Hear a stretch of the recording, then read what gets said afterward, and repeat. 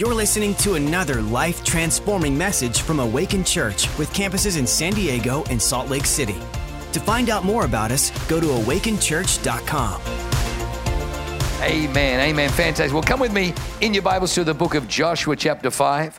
Joshua chapter 5. Today is going to be a little bit of a painful passage of Scripture, if I was honest with you. Painful. Let me just kind of give you context where we're at in Joshua chapter 5. Moses is dead. Joshua is the new guy. The mantle has fallen on Joshua. God said to Joshua in Joshua chapter 1, as I was with Moses, so shall I be with you.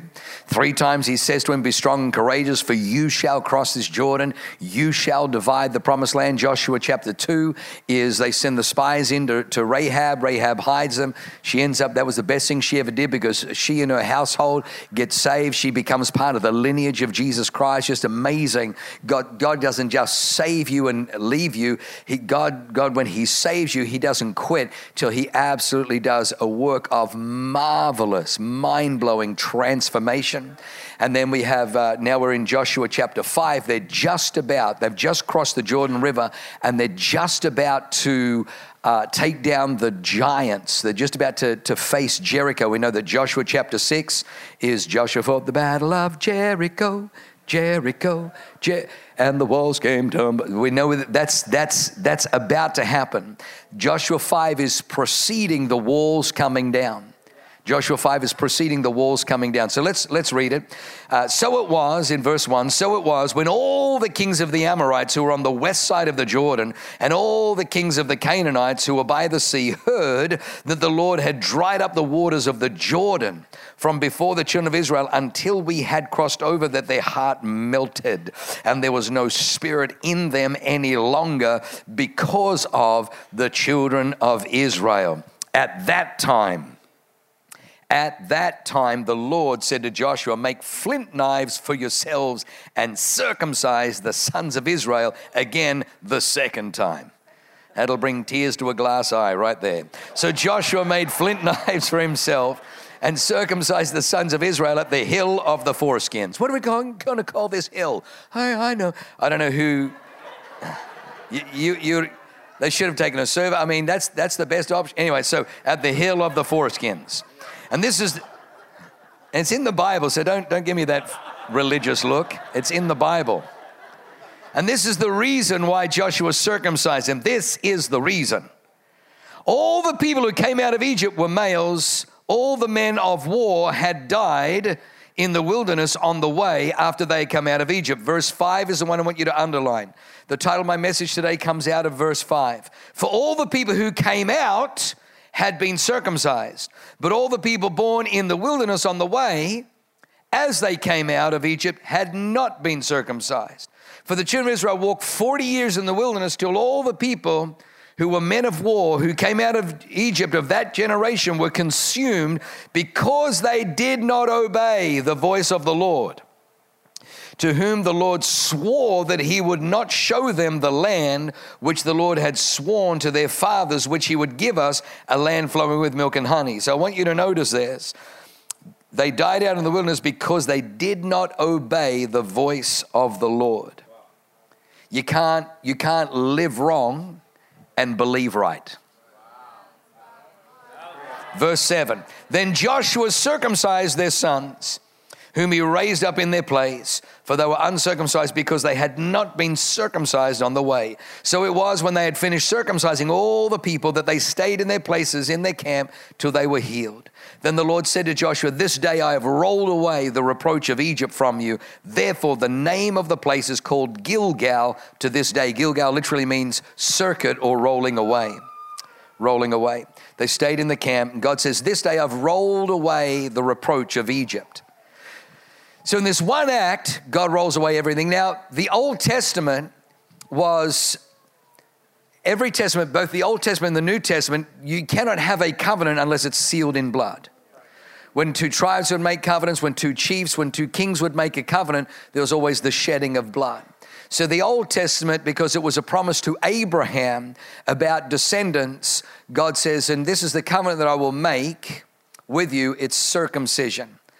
And there's a shedding of blood, and so that was the Old Testament.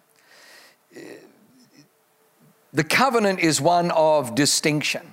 It's one that identified the children of Israel. When David stood before Goliath, he said, who is this uncircumcised Philistine? In other words, what separates us from all the other tribes is we have this commitment to God, that on the 8th day that a male is presented to the Lord, they are circumcised to show that they are separated from the world. They cut off and they are separated unto God in this world. It's devotion, it's consecration.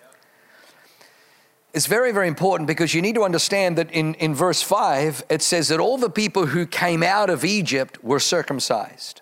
Now they're about to enter into the promised land.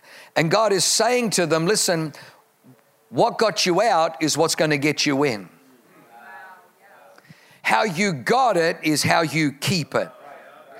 The power that delivered you is the same power that works for you to now conquer. What delivered you from the enemy over here is the same power that's going to deliver the enemy into your hand over there.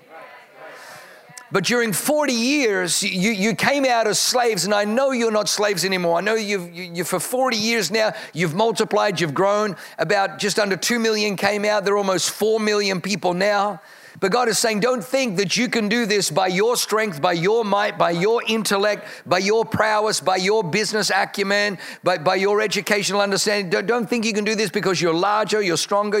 He says the very thing, the commitment, the covenant that got you out of Egypt. I got you out of Egypt because you were my people. And I'm going to get you in because you're my people. But you got to go back and do the first things first.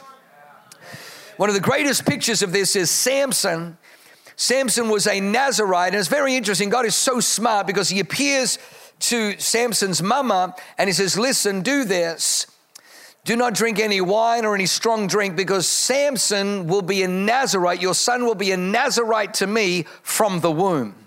In the womb, you didn't get to make choices. You didn't get to make choices of your biology. You didn't get to make choices of your DNA, your skin color, your hair color. You didn't get to make any choices in the womb. They were all made for you. You didn't get to choose which side of the tracks you were born on. You didn't get to choose which nation you were born in. All of those decisions were made for you. You just happened to be in the womb.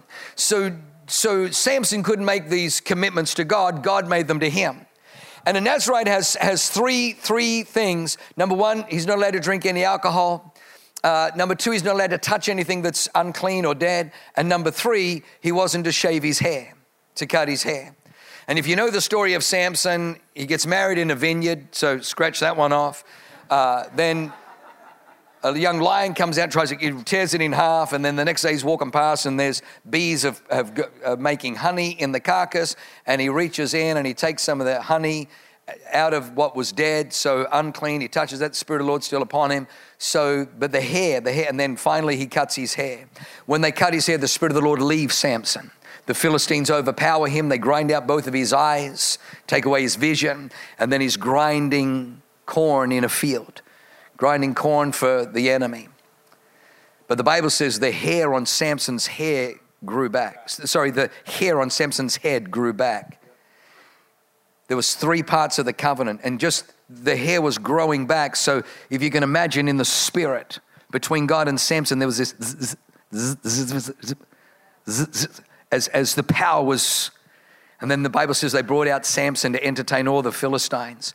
They did not realize his hair was growing back, that the last part of the covenant may have only been hanging by a thread, but that's all God needed. And Samson prays once, and the power of God comes on Samson so that he pushes the pillars apart and brings down the entire idolatrous temple down. And the Bible says there were more that died that day than in all of Samson's judging and delivering of Israel in his entire life. There's an anomaly, and so the title of my message today is The Exit Entry Anomaly. The Exit Entry Anomaly. An anomaly is a measurable phenomenon. That's what an anomaly is. It's something that is traceable. People say, well, as we're looking through the profit and loss sheets, we noticed there was an anomaly. As we were looking at the stars and we noticed an anomaly is something that is detectable. It's discernible, but it's an anomaly. And I want you to know today that which got you out is what gets you in. In the book of Revelation, the very, very first book, or first letter that is written to the churches, it says, you have left your first love. Return and do the former things. Sometimes very easy. Well, this is how I got saved, but now I learned very, very, very long ago, 20 years ago, Leanne and I were fighting all the time, and I couldn't understand why she couldn't see that my needs were far more important than her needs. How do you not see this, darling? Yeah, hello. The reason your needs are because can't you see my needs trump? And then one day, the Holy Spirit decided he was going to, kind of help me out. And he's like, you do realize that you're the one that's the issue. I'm like, oh, Holy Spirit. Obviously, you've never been married. Let me just explain this to you. Let me explain how. And he's like, oh, myself. He's like, no. He's like, Jürgen, when she dated you, she wasn't dating you. I'm like, I'm pretty sure she was dating me. He's like, no. She was dating you, the ideal. He said when you were courting her, you were presenting an ideal to her. And he said, when you were dating her, you always pulled the chair. He says, you always paid the check. You planned ahead of where you were going to eat. You made sure it was romantic. You made sure you got a little table or two by the window. Sometimes you turned up with flowers. Your breath was always,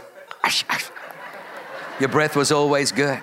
You were always groomed and dressed really well. You took extra care to make sure how well you looked. There was no obnoxious gases. You blamed that on the creaking of the door. No, it was the door that creaked. It was you sat there gazing in her eyes saying, go on. Tell me how that made you feel. And he's like, but you don't do that. I'm like, yeah, because hello. Married, hello. The hunt's over. And he's like, no, for you, but not for her. He says, how you got her is how you keep her. How you got her is how you keep her. How you got something is how you keep something. And so I realized, when she married me, she married the ideal. She married someone who, so to this day, now I realize, I had to learn, she doesn't open a door. She doesn't pull a chair. She can open her own doors. She's fat. She can pull her own chair. But I need to open the door. She doesn't need me to open. I need to open the door because it reminds me of my posture. I need to organize date night. I need to make sure flowers. I need to make sure. Because she married the ideal. How you get her is how you keep her. Somebody say amen. So it's like that. I was in Texas speaking at a men's conference, and it was an extraordinary building. Extraordinary. Massive building. It had a school, incredible property, stunning property. And they were in a transition, and they were transitioning this entire amazing campus to this, wonderful young man, cool skinny jeans, deep V-necks, and, some great tats and everything, Hebrew, shalom. But as I'm talking to him, it was very interesting. And I just kind of felt like this tweak in my spirit. And then it was almost like the Holy Spirit had a lament. And he said, it was a lesson for me. He says, you can hand over buildings. You can hand over debt-free. You can even hand over financial assets to somebody.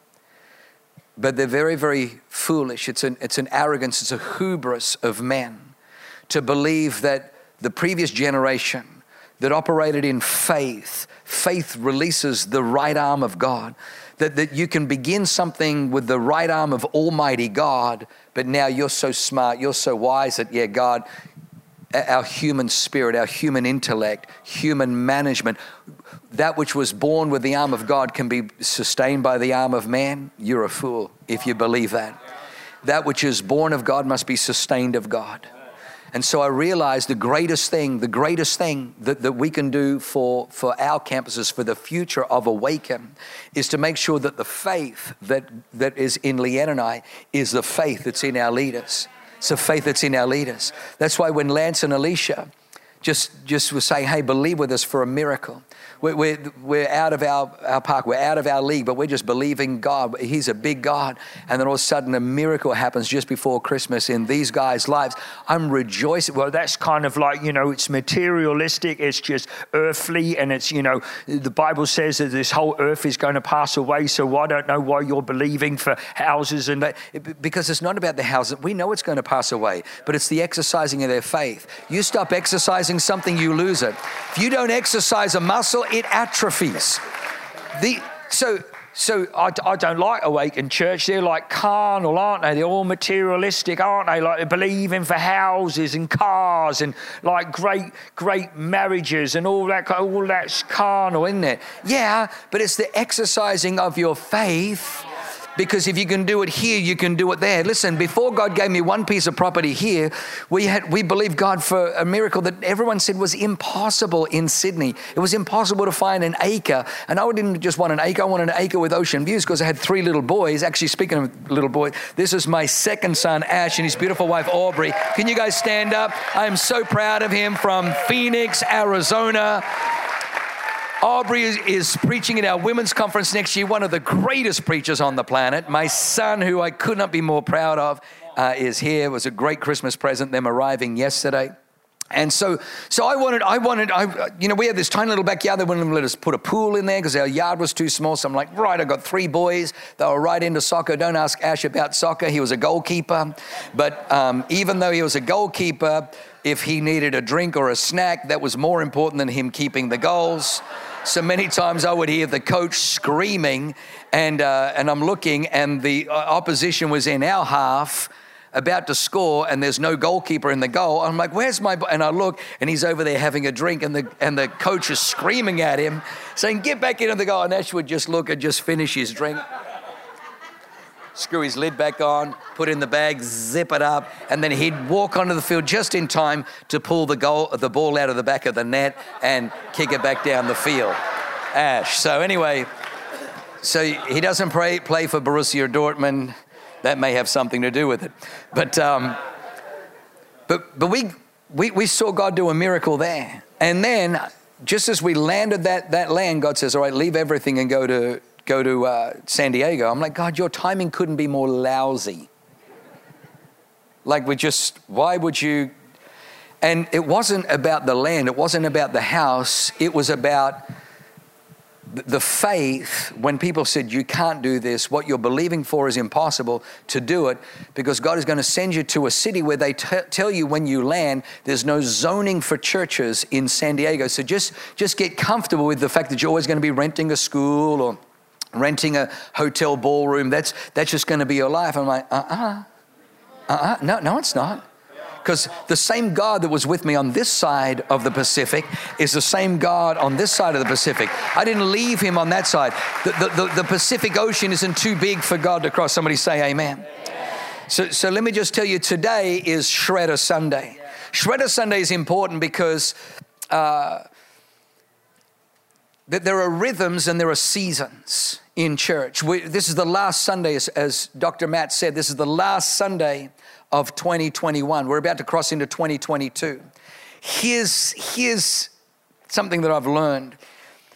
If I wanted to know who the biggest threat to my future is, it's very, very simple. All I need to do is get my phone, click on camera, and then just click this little button down here, which is reverse. And then, Dick,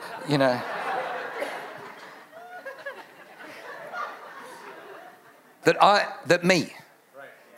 The biggest problem in my life is wherever I've gone, there I am. Napoleon Bonaparte said that he was able to conquer the world, but he's yet to meet a man who was able to conquer himself. So we recognize that I don't want to just, we don't want to just preach to you a nice little homily, a nice little sermonette on a Sunday. When I came in, you asked Dr. Matt, I came as a 20-year or 15-year youth pastor. And if I was honest with you, I kind of was a reluctant senior pastor. I would always say, man, I feel like I'm a youth pastor trapped in a senior pastor's body. Dr. Matt didn't help. Like after about 6 months of me preaching all my home run youth messages, he's like, Pastor, you're not funny anymore. I'm like, thank you. Thanks a lot. And you've put on weight. Oh, thanks a lot. And your nostrils are hairy. Come on, what the? And anyway, thank God for good people that. And so I had home run sermons, but God's like, well, when are you going to be done with your home run sermons? I'm like, whoa. And he's like, I just want you to lean into me, and I want you to identify the seasons that people are in. And I want you to allow my Holy Spirit to give you words for those seasons. So you need to understand that today is going to be an unbelievably powerful Sunday. So I already filled out a whole bunch in the first service that I shredded, and then these are some ones for the second service. Now, when you see the shredding machines come up, you need to understand that the shredding machines were not dropped off this morning by the seraphim, by the cherubim. These are not holy shredding machines. They're from Staples, all right? We hire them. So there's nothing magical about the shredding machines. They're not anointed shredding machines. They're just shredding machines. Okay? So just like, I don't understand, why do we need to shred? Because it's an act of faith.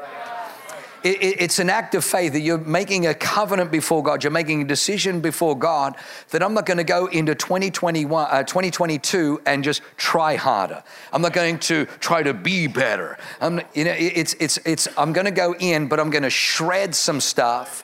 I'm going to allow the power of God to come on some stuff, to kill some. There's some stuff in 2021 I don't want to take into 2022. I met a guy several years ago, and he was, he was celebrating beverages, and and he's like, "Hey, you're an Aussie. Hey, you're on vacation." I'm like, "No, we live here now." And he's like, "Oh, blank, And so I always like when they blank and they say, "Yeah, I'm a pastor of a church." "Oh, blank, sorry, blank, sorry." And he goes, "I go to church too." And I'm like, "Yeah, good on you." Anyway, so we're coming into the new year, and he's telling me how he's going to turn over a new leaf. Right. There's a lot of people who want to turn over a new leaf. And I'm like, have you ever used a leaf blower? Like, if I was going to turn something over, it wouldn't be a leaf. I'm turning over a new leaf. That'll be permanent. The slightest wind. Turn over a new rock. Why don't we say I'm turning over a new rock? But turning over a new... Anyway, and so I found that I would make these New Year's resolutions. And it wouldn't even be lunchtime. I'm like, well, there goes that. So we do Shredder Sunday because there's things in your life that you need God. And it's the same God that saved you. It's the same God that delivered you. It's that same God heals you. It's that same God that transforms you. It's the same God that walks with you through the valley. It's the same God who will lead you to the other side. So God says to Joshua, there's an exit-entry anomaly. The circumcised men were delivered from the power of Pharaoh. And I need you to understand, you got to get this generation circumcised again, because it's not in the might of your arm. It's not in the might of your numbers or your military or your prowess or your understanding, but it's your covenant with Almighty God. The same power that delivers is the same power that's going to cause you to conquer. So 3 areas really quickly. Number 1 is called programming. Programming. For the last 40 years, this generation has walked through the wilderness till the Bible says all the men of war died out. God had a plan to get them into the promised land, but he kept that generation. The Bible says he wasn't happy with them because of their disobedience. Now we see a glimpse, because when they sent 12 spies across the promised land, when they came and they saw the giants, this is their testimony. They said, when we saw the giants and we saw the sons of Anak, the Anakim, the giants, they said, we were like grasshoppers in our sight, and we were like grasshoppers in their sight. The grasshopper belongs to the locust family. The locust is that which comes in and eats the fruit and eats the harvest of something they didn't sow. They saw themselves as coming into a land that they didn't deserve. They saw themselves as coming into a land where there was a harvest they didn't sow, consuming it. And so they saw themselves. They didn't see themselves as the sons of Abraham, the sons of promise, that God was taking them into a land flowing with milk and honey. When they saw the giants, and listen, let me just tell you this, there will be giants possessing your promise. There is not one promise from God where you don't have to wrestle a giant to take it. But can I tell you, the Spirit of the Lord is a giant slaying spirit. The Spirit of the Lord was upon David and he took down Goliath. That's your inheritance. That's what's flowing through your DNA. That's what's flowing through this house. So you don't need to give up on the dream because there's a giant possessing it. You need to take that. But because they had been slaves for 10 generations, for 400 years, they had developed a victim mentality. So as soon as they face difficulty, the victim mentality kicks in and says, we were like grasshoppers in our sight and we were like grasshoppers in their sight. Well, how do they know? Did they ask? Did they interview them? Excuse me, do we look like grasshoppers to you? That's exactly what you look like. Thank you. They didn't ask that. They were projecting from their own insecurity. They were projecting out of their own programming, out of their own conditioning. If you ever go to the circus, and you see, they'll have the elephants. They have these big bull male elephants weighing several tons. And if you look at them, they've got a flimsy little rope tied around their leg to a post. It snapped and they could run off, create a stampede, but they don't. The reason is because when those big bull elephants were little baby elephants, they would chain them with an iron chain to a post. And it would try to get away. It would struggle so much so that sometimes it would cut into the leg, but it couldn't break the iron chain. And now as an adult, they don't need to use an iron chain anymore. They use a flimsy little rope because it's not about the chain around the leg. It's about the chains that are formed around the mind. They've been conditioned that resistance is futile.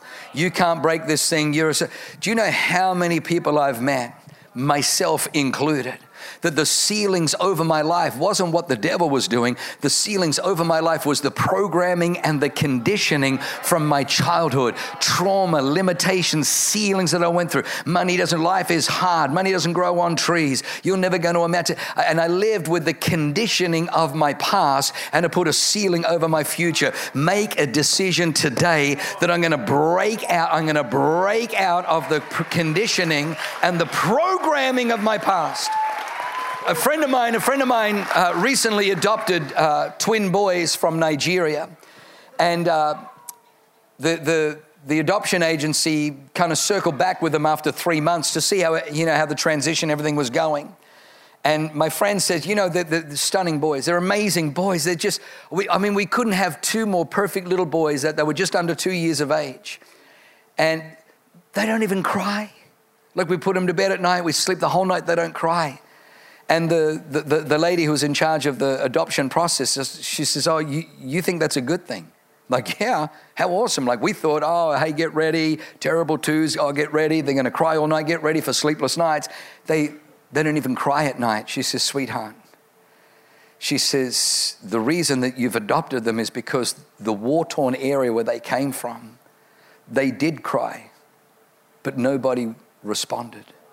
Nobody came. She says, you'll know your boys are healthy when they cry, knowing that there's someone listening. When they cry, knowing that there's somebody who will respond. But they've been conditioned. There's no point crying. Nobody's coming. Nobody cares. Nobody's listening. And he said it so moved him. There are so many of us, we don't even bother praying. We don't even bother crying. We don't even bother trying because we think there's nobody out there. There's nobody that cares. There's nobody that's coming. It's a lie from the devil. Break that thing, break that thing, break that thing in Jesus' name. All right, number 2. I'm way over time and Dr. Matt's already warned me. If I go over, this will be the last time he's strong, I'm telling you. Number 2 is paradigms. The first one is program. The second one is paradigms. A paradigm is a mindset. It's a fixed mindset. When someone talks to you about something, you've already got a paradigm. I love Pastor Alex this morning getting up and clarifying the difference between, tithes and offerings, and talking about how the rich young ruler had a posture for worship, but not a heart. He came with a posture bowing down, but his heart wasn't there. And Jesus has to go right in and deal with the issues of the heart. In this church, I am failing you if you never get your paradigms pushed, if you never get your paradigms messed up, because you can't think wrong and live right unless this thing changes. When you were born, you came out head first. When you were born, you came out head first. It's a picture that every single breakthrough in your life, every single progressive moment in your life, from a constricted small place into larger, will happen here first. Until you change the way you think, until you change the way you perceive. These Israelites in the wilderness, Moses with a stick has brought a river out of a rock, done extraordinary miracles, and all of a sudden Pharaoh, after 10 judgments, has decided, I don't want to lose my slave labor force, so he sends his entire army to go and capture the Israelites and bring them back. And the Bible says when the children of Israel saw the rumble and the dust cloud going up and Pharaoh's chariots coming, they said, who is this Moses? And they said to Moses, is it because there were no graves in Egypt? You brought us out here in the wilderness to die? Come, let us choose a man to be leader over us and let us go back to Egypt.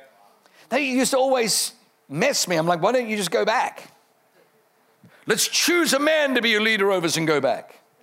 Because for 400 years, they'd been conditioned, they'd been programmed, and the programming had led to a paradigm that my destiny is determined by a man. It was the man Pharaoh that took away but it was the man Pharaoh that gave us. Yeah, the government may, but the government also has welfare programs. I know the government is right now in overreach and, the mandatory, but the government at the same time is giving us, checks and stimulus checks. Let us choose a man, and let me tell you, if you're allowing a man, Mary, Gabriel appears to her. Blessed are you, highly favored amongst women. God's got a great plan. Jesus, the Messiah, Savior of mankind. She's like, I think you got the wrong address. I don't know a man, not married. And he's like, oh, sweetie, let me just tell you, God doesn't need a man. The power of the Holy Ghost, the power of the Most High will overshadow, and that which will be conceived. Well, you don't understand. I don't know anyone. When we came to San Diego, I didn't know anyone. But I didn't need to know anyone because I had God. And let me tell you very quickly, we put a board together because you can't be a legal entity without a board. And I had, a particular board member who's like, hey, that sermon you preached on Sunday, I just want you to know that such and such didn't like it. I'm like, what? Yeah. And really, he didn't like it, but he was just using such and such. It's like, such and such didn't like it. I said, well, I don't care. He's like, oh, you need to care because they're rich and they're putting in big offerings. I said, listen, I don't care. They can find another church to go to. I'm not going to be beholden to somebody because they're putting money in. And he's like, oh, we need them. I said, you need them. I don't need them. I said, the same God that started, what do you think that God can start, but he can't finish this thing? But there are paradigms that people have that you need a man. Listen, if a man can give it, a man can take it. But the God that I serve opens doors no man can shut. And he shuts doors no man can open. Don't live under the hand of man. Don't live with a victim mentality that a man did this and a man did that. Come out from under that paradigm and begin to live for God. Begin to live under the anointing of God. I remember when we first... We're kind of going, and we're at Bressie Ranch, and this woman comes up in the middle of worship, and she kind of tugged, and I looked, and she kind of handed me this folder, and I look, and it had her resume, and I'm like, maybe someone said I'd pray for her to get a new job. So I'm like, okay, so I put it on my seat, finish, and anyway, at the end of the service, she comes up to me, and she goes, well, what did God say? I just preached what I thought God was saying. Well, what do you mean? And she's like, and then she basically told me that if I was really hearing from God, I would have heard that I need to kind of ditch Leanne, and her and I were going to run the church together. So I'm like, yeah, that's not going to happen. So when she saw that I wasn't going to kind of partner with that, she just thought, well, he must just be disobedient. And so she then decided she needed to take matters into her own hand. And so she was going to, take Leanne out. So we get a phone call, or get a text message, actually come to your window, and she's across the street with a sniper rifle. She was a 20-year Army veteran. Now here's the backstory. It's a very tragic story. She was a migrant family who came from another nation. She was the oldest of three girls. And when the family got to America, Dad took off with another woman and left his wife, who couldn't speak English very well, with the three girls. And she saw how much her mum struggled, how much she suffered. So as the eldest, she made a vow in her heart that she would never be like her mum, dependent upon the leadership of a man. So first thing she did when she went into the Army, became decorated, flew Apache helicopters, 20 years. But here's the thing, that may have been fuel to make her successful in the military, but it messed up her life. She was married at this particular time to a man that on the wedding day she said, oh, and by the way, I'm not taking your name. And she was miserable, he was miserable, she was messed up. Her whole life was a train wreck of mess, and now she wanted to bring that mess in. She was heavily demonized because she wouldn't deal with the paradigms that came out of trauma from her past. Don't take broken paradigms, don't take vows that you've made and inner vows, and don't take the trauma of the past into 2022. It's a brand new year. What God has for you is far too important. It is too great. It is too wonderful. But here's the thing, only you can choose what you're going to shred today. And let me tell you, there's nothing anointed about the shredding machines, but don't discount that it's an unbelievably powerful and anointed moment. And you say, well, how anointed is it? It's directly correlated to your level of consecration. Listen, for the last decade, they've been preaching grace, the grace message, and we needed to preach grace. We need to preach grace. But this is what the Holy Spirit showed me. He said, absolutely, the God that you and I serve is a God of grace, is a God of grace.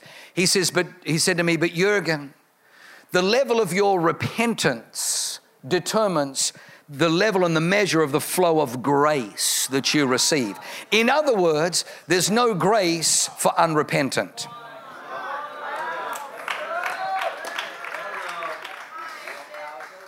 Little repentance, little grace. Complete repentance, complete grace. Grace flows where there's a repentant heart. Now, I know no one's preaching that because it's not popular.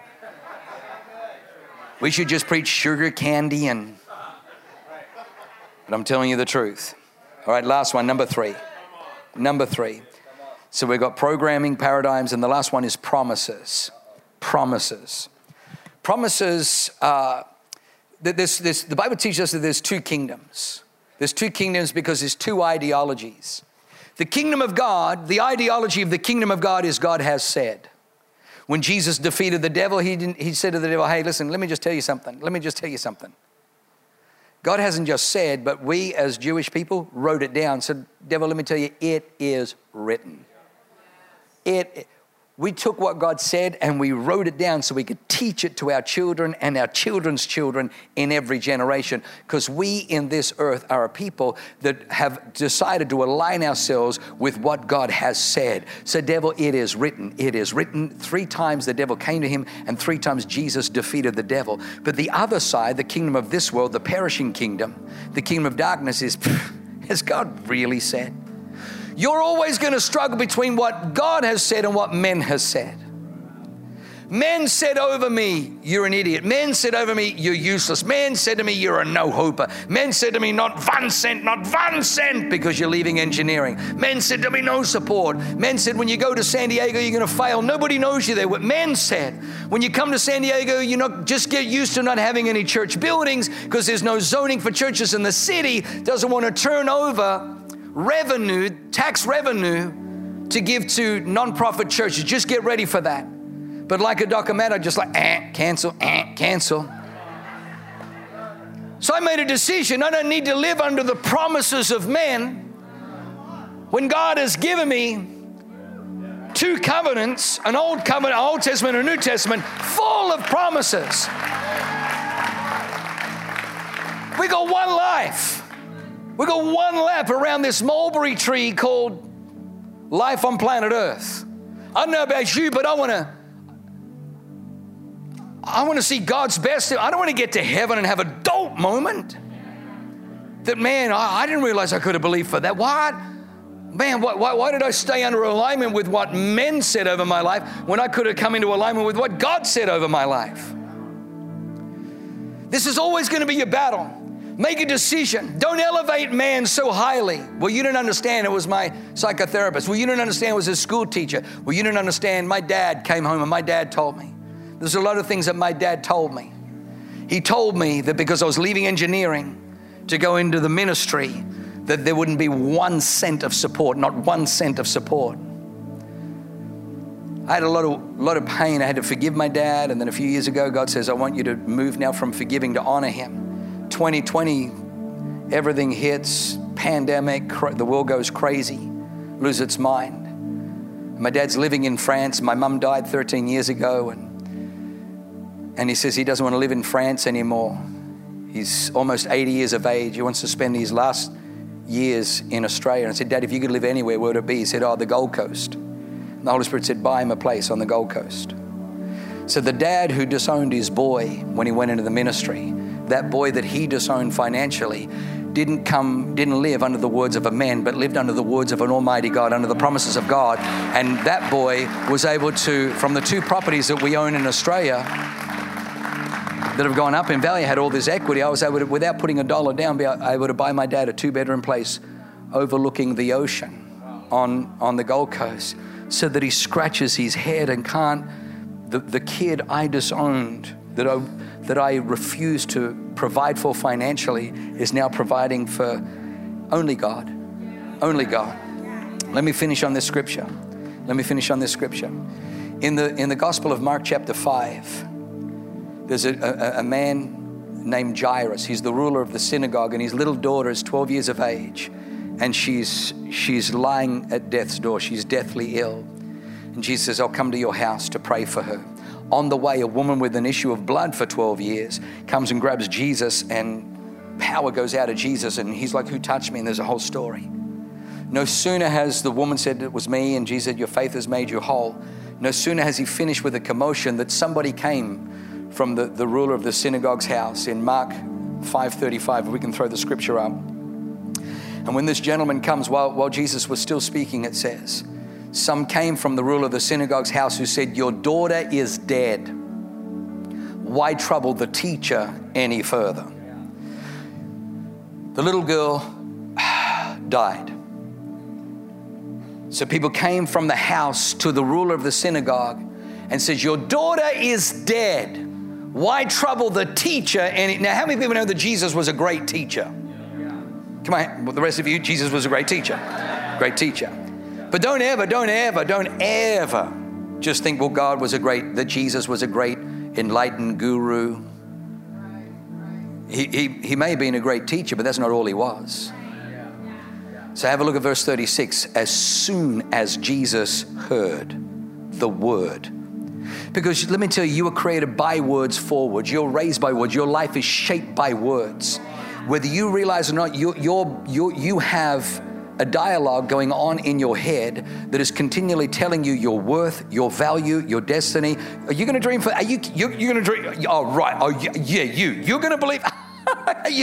We have this dialogue going on in our head. We've got to break. As soon as Jesus heard the word that was spoken, he says to the ruler of the synagogue, do not be afraid, only believe. Do not be afraid. Don't go to fear. You know what fear is? Fear is believing something you can't see will happen. So different to faith. Faith is believing something you can't see will happen. So different to fear. Did you notice? Fear is believing something you can't see will happen. Oh my God. Whereas faith is believing something you can't see will happen. One is negative, one is positive. One is death, the other is life. Now, let me just say this. Let me just say this for all the fire coal walking, the secret, the law of attraction. You just ask the universe. When Jesus says, do not be afraid, only believe, it's because Jesus gave a word saying, I will come and raise your daughter. You cannot conjure up. You can go to the greatest motivational seminars. You cannot conjure up the word of the Lord. Now, you can go to positive thinking, but I'm telling you, Jesus didn't say just believe in yourself. He says, the house of God is the house of transformation, because here the Holy Ghost will take this word and quit. And let me tell you, God is a God who backs up his word 24/7, 365. When you get a word from God, step out from under this and step into under that, because his word has power to transform, has power to deliver. And the Bible says when he came, he put all the mourners, all the weepers out, and he said, Talitha Kumai, little girl, I say to you, arise. She sat up and he says, give us something to eat. And he walked out of there. I'm telling you, the word of God, don't live under the words of men, live under the words of God. Come on, break programming, break paradigms, and break negative promises. Come under the promises of God. Come on. Thanks for listening. To find out more about our locations, team, and what we do here at Awaken Church, go to awakenchurch.com.